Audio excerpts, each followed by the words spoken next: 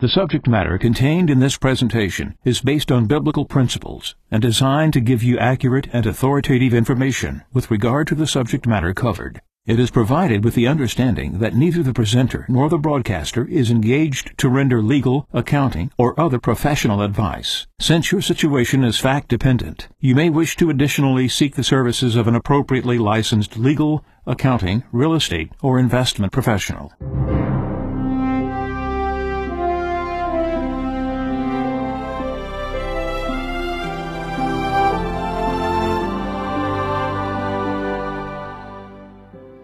No one can serve two masters. He will either hate the one and love the other, or be devoted to one and despise the other. You cannot serve God and mammon. Therefore I tell you, do not worry about your life, what you shall eat or drink, or about your body, what you will wear. Is not life more than food, and the body more than clothing? Look at the birds in the sky. They do not sow or reap. They gather nothing into barns, yet your heavenly Father feeds them. Are not you more important than they? Can any of you by worrying add a single moment to your lifespan? Why are you anxious about clothes? Learn from the way the wildflowers grow.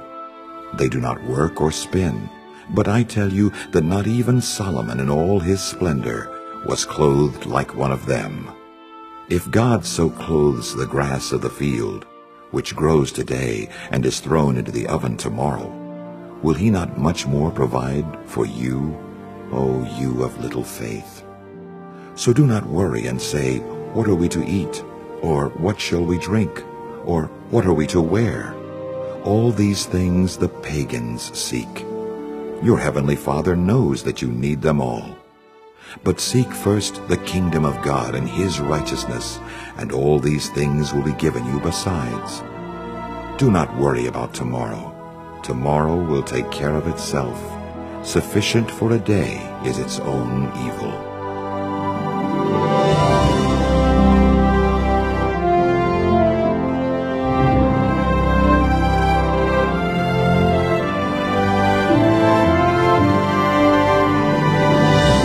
This is Medjunomics with a Friend of Medjugorje. Thank you for joining us on Medjunomics, broadcasting from the Radio Wave studio at Caritas of Birmingham in Alabama. As we have passed the 40th anniversary and we are looking ahead to Our Lady's plans, we're taking a look at a lot of our broadcasts that we have aired since Radio Wave started in 2007. And those of you who followed previous to the 40th anniversary, that countdown to the 40th anniversary, that was just a small selection of the nearly 1,000 broadcasts that a Friend of Medjugorje has done for the past 13 years. And as we look ahead at the fulfillment of Our Lady's plans and what it is that she would be doing through her apostles, we reached back to 2012. And tonight we're going to share with you this broadcast that was originally titled Happy Pagan, Unhappy Christian. And a Friend of Medjugorje lays out a very strong case for the messages and their effect in changing our life, in his own words, what he says, economically, spiritually, simply. So this is a Friend of Medjugorje, July the 12th, 2012.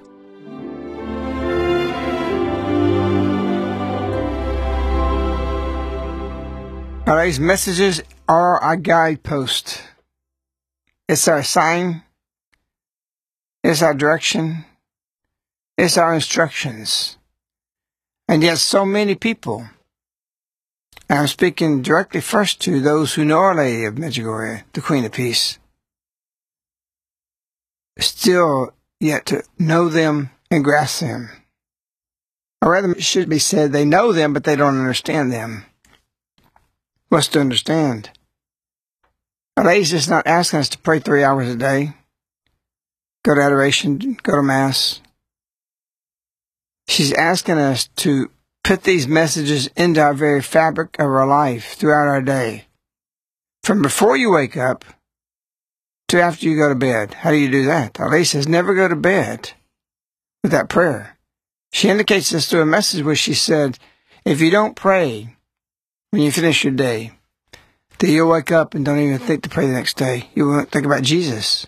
You'll be in a fog. You'll be cloudy. Most people, when they talk about Medjugorje, always ask us to fast, pray, confess. Those are basic messages. But those go to a further direction on a path that she wishes to lead us to a holy way of life. And so many people miss the boat. And so many people have aspects of atheism in their Christianity. Some people have full atheism.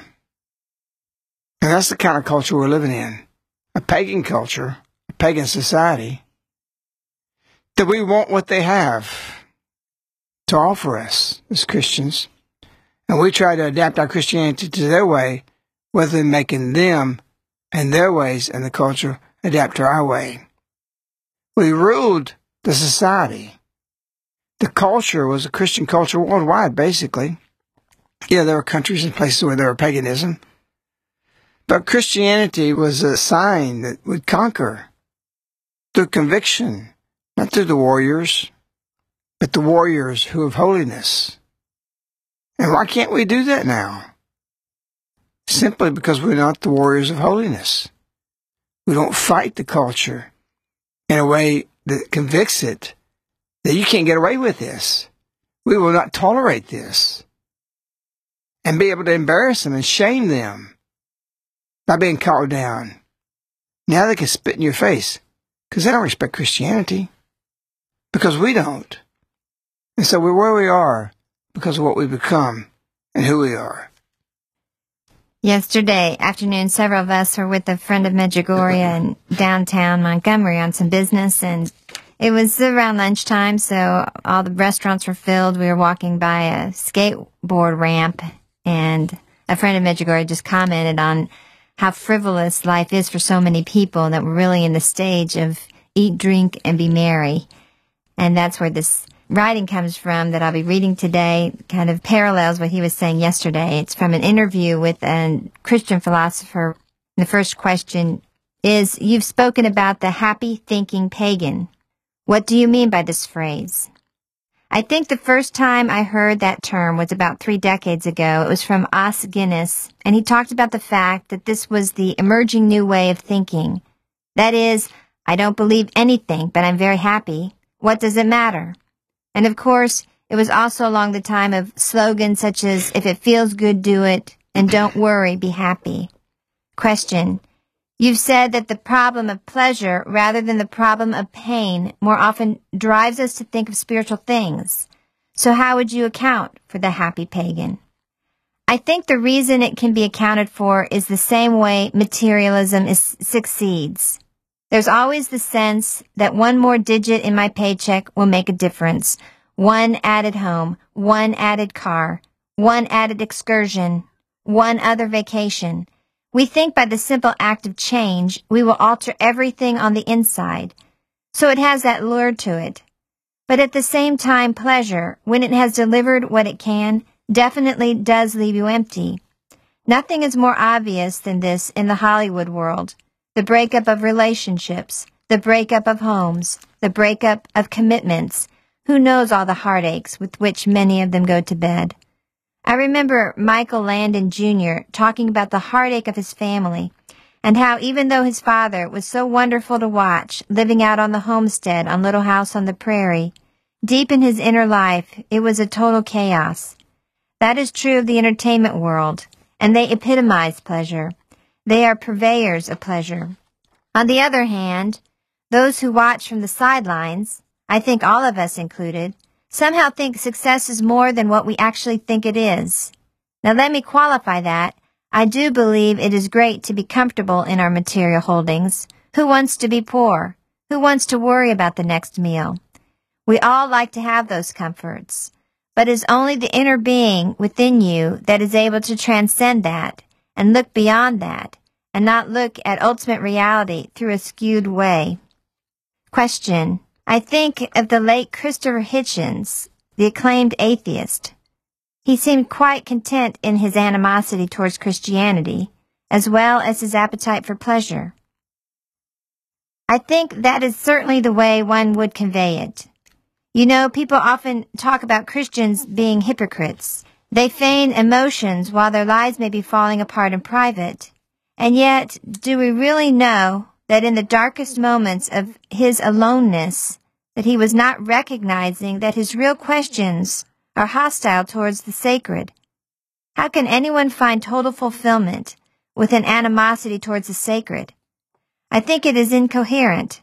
It's an incoherent worldview. Whether he was genuinely happy or not is not for me to tell. Whether he was content with pleasure or not, he did show that his life fell apart ultimately physically.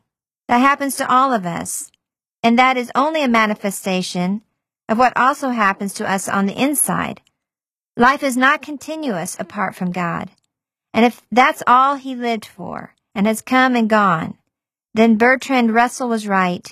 You cling to a philosophy of unyielding despair. That's just the way it is. But I think it is a dressing up verbally of something that has no meaning essentially. I certainly wouldn't want to be in his shoes, to think that's all life was about. Have some fun, go and debate a few people, earn some money, go to the bar, have a great time. He battled, as you know, issues of alcohol. And so I would have to ask the question, if he was really that happy, what was all that about? Why did one need to escape away from reality? Or was that part of the reality he wanted to live in? It's not for me to judge. I think Hitchens was a lovable person. He had an air of likability to him. He's now found out whether his belief was right or wrong. If his belief was wrong, it's pretty serious. And if his belief was right, he doesn't know it. Question.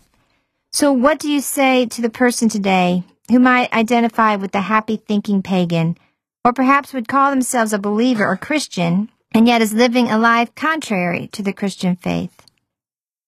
You know, there was a famous sermon preached by Robert Lee called Payday Someday. One day it comes home to roost. Look at the whole financial crisis globally right now. It is the happy pagan philosophy. That's exactly what it is. In the banking system and the insurance system, just go and live any way you want, borrow, and don't worry about having to repay.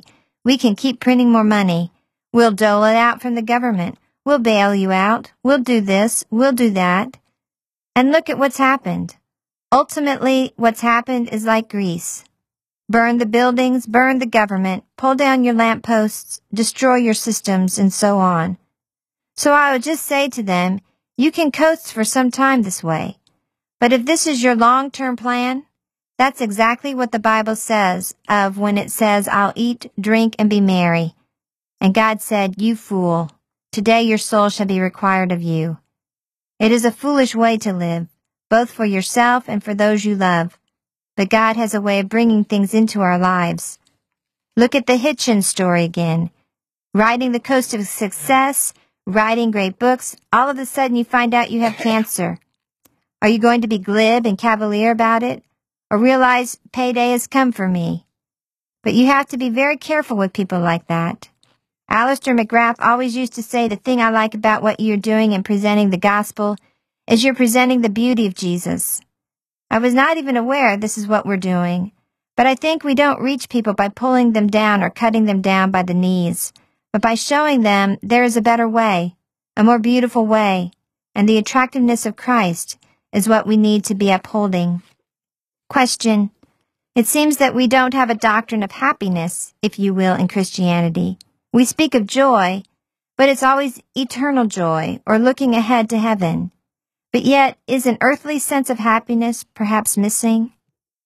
I think it is missing, and we almost associate being happy with therefore you must be doing something wrong. That is, you need to feel guilty about being happy. But look at a little child. I've become a grandfather now, and I watch the little guy bouncing around on his jumper or splashing around in a bathtub. What more beautiful thing to see a chuckling little baby enjoying the nice things of life. God has given the enjoyment of sports, the enjoyment of food, the enjoyment of entertainment, legitimate entertainment, I should add, a beauty around us.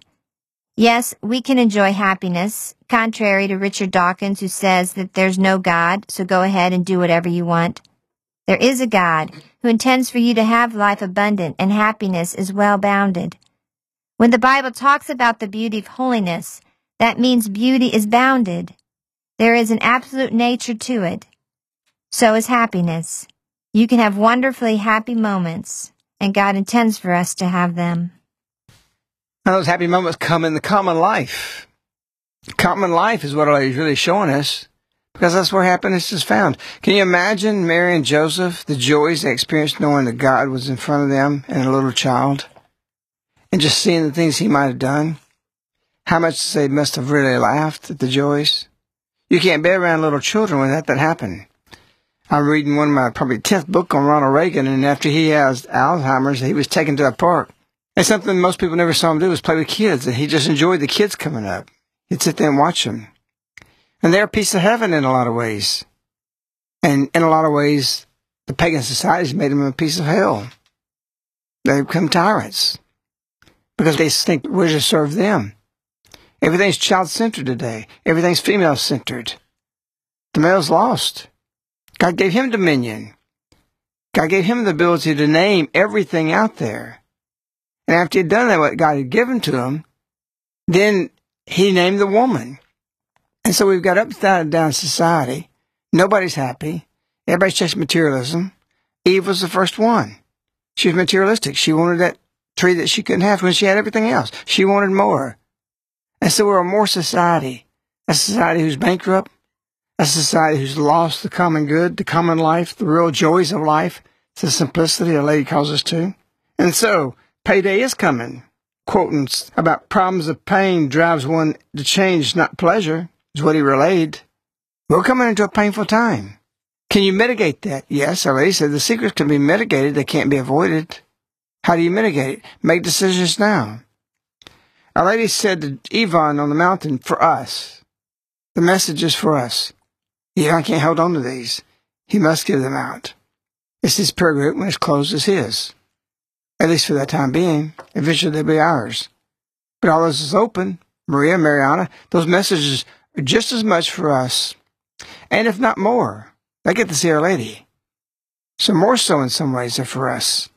She said, dear children, also today I rejoice together with you. Also today, enjoy. This is what we were just talking about. Is joy not for this life? Are we not to be happy?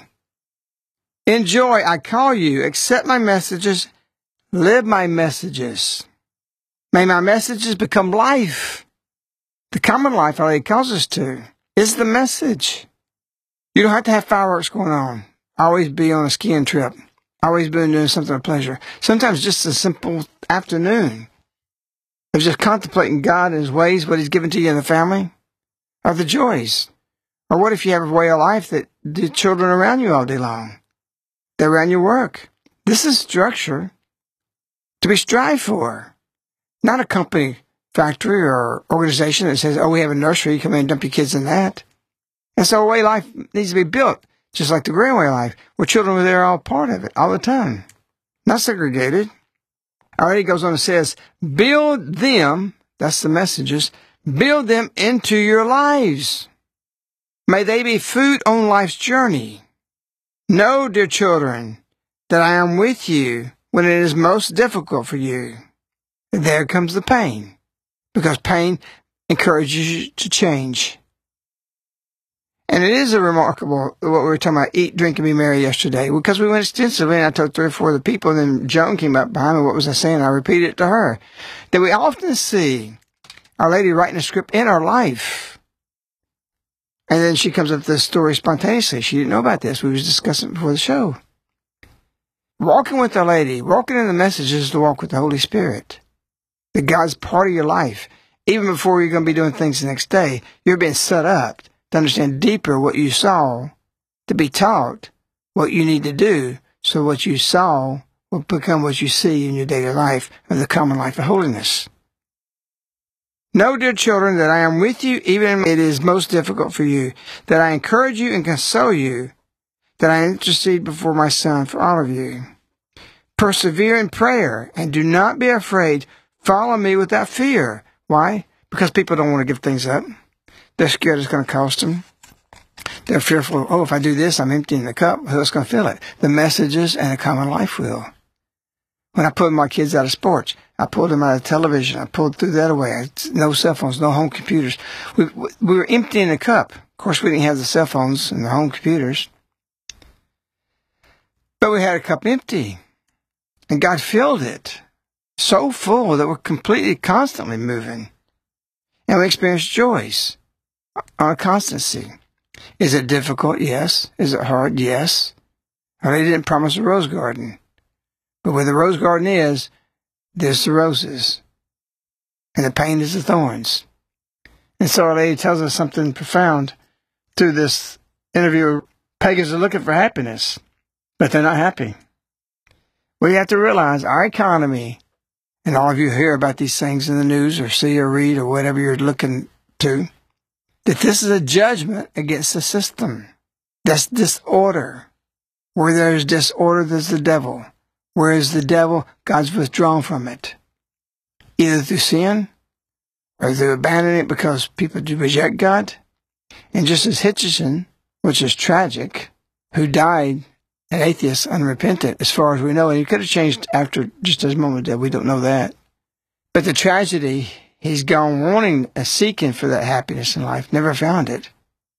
And if he didn't convert in his last breath, what is he doing now?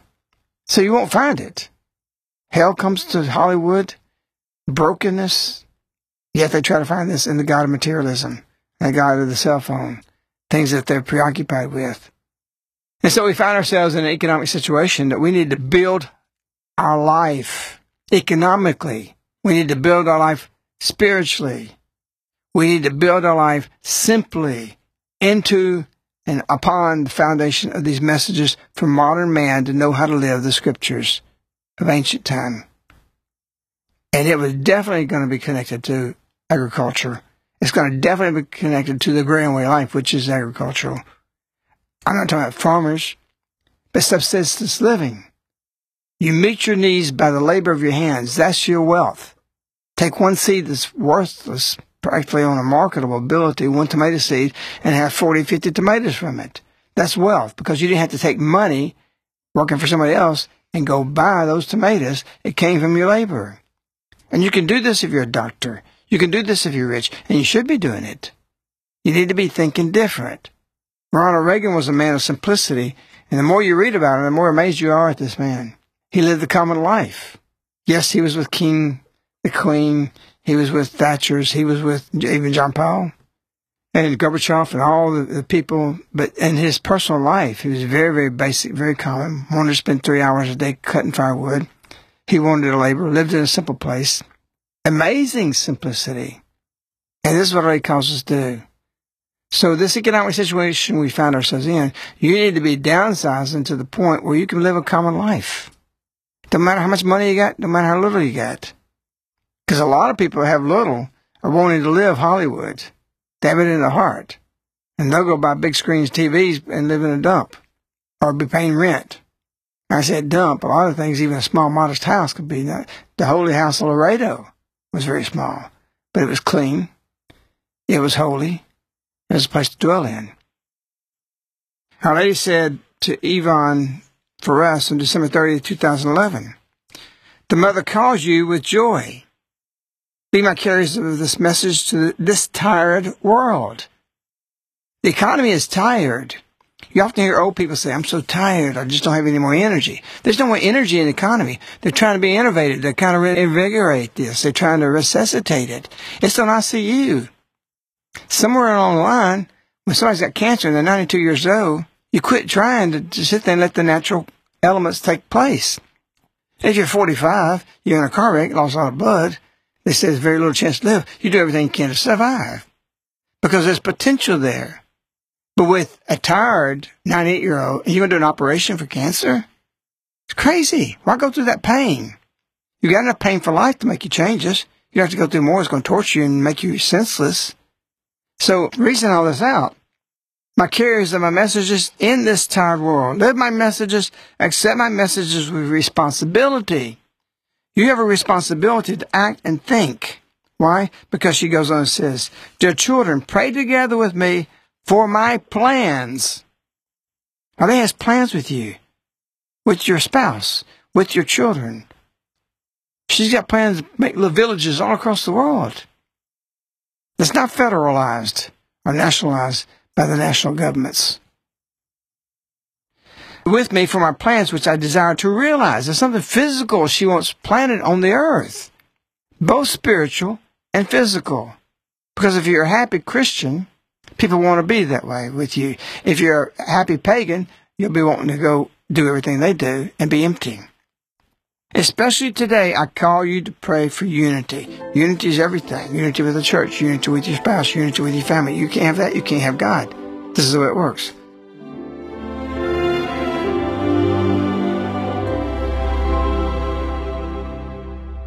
Again, that was a Friend of Medjugorje from July the 12th, 2012. When we hear his words and we think about what happens to people when they give up their life for God, how, as a Friend of Medjugorje said, the cup is being emptied until God fills it. And living the messages and a common life come together and create this beautiful, happy Christian life that is a witness. And as we have come from the 40th anniversary, these are the things that we need to be thinking about and how Our Lady might use us in the future to really make physical changes in our life in a very real way with the messages, as he said at the very beginning of this broadcast tonight, as the guidepost for our life. And so to end tonight's broadcast, again, here is a Friend of Medjugorje from July 2012.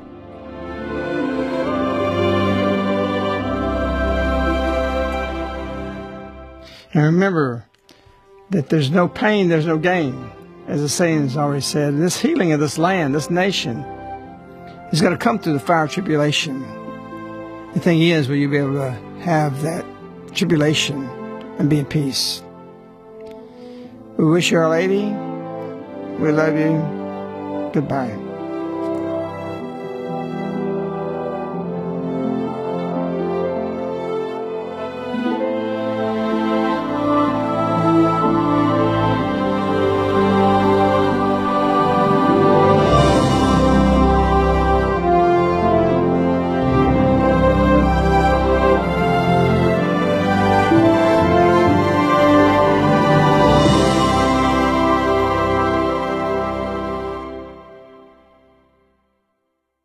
This ends the Medjonomics broadcast with a Friend of Medjugorje. These broadcasts are available as CDs, which are sent directly to your doorstep on a monthly subscription. For information, contact Caritas in the U.S. at 205-672-2000.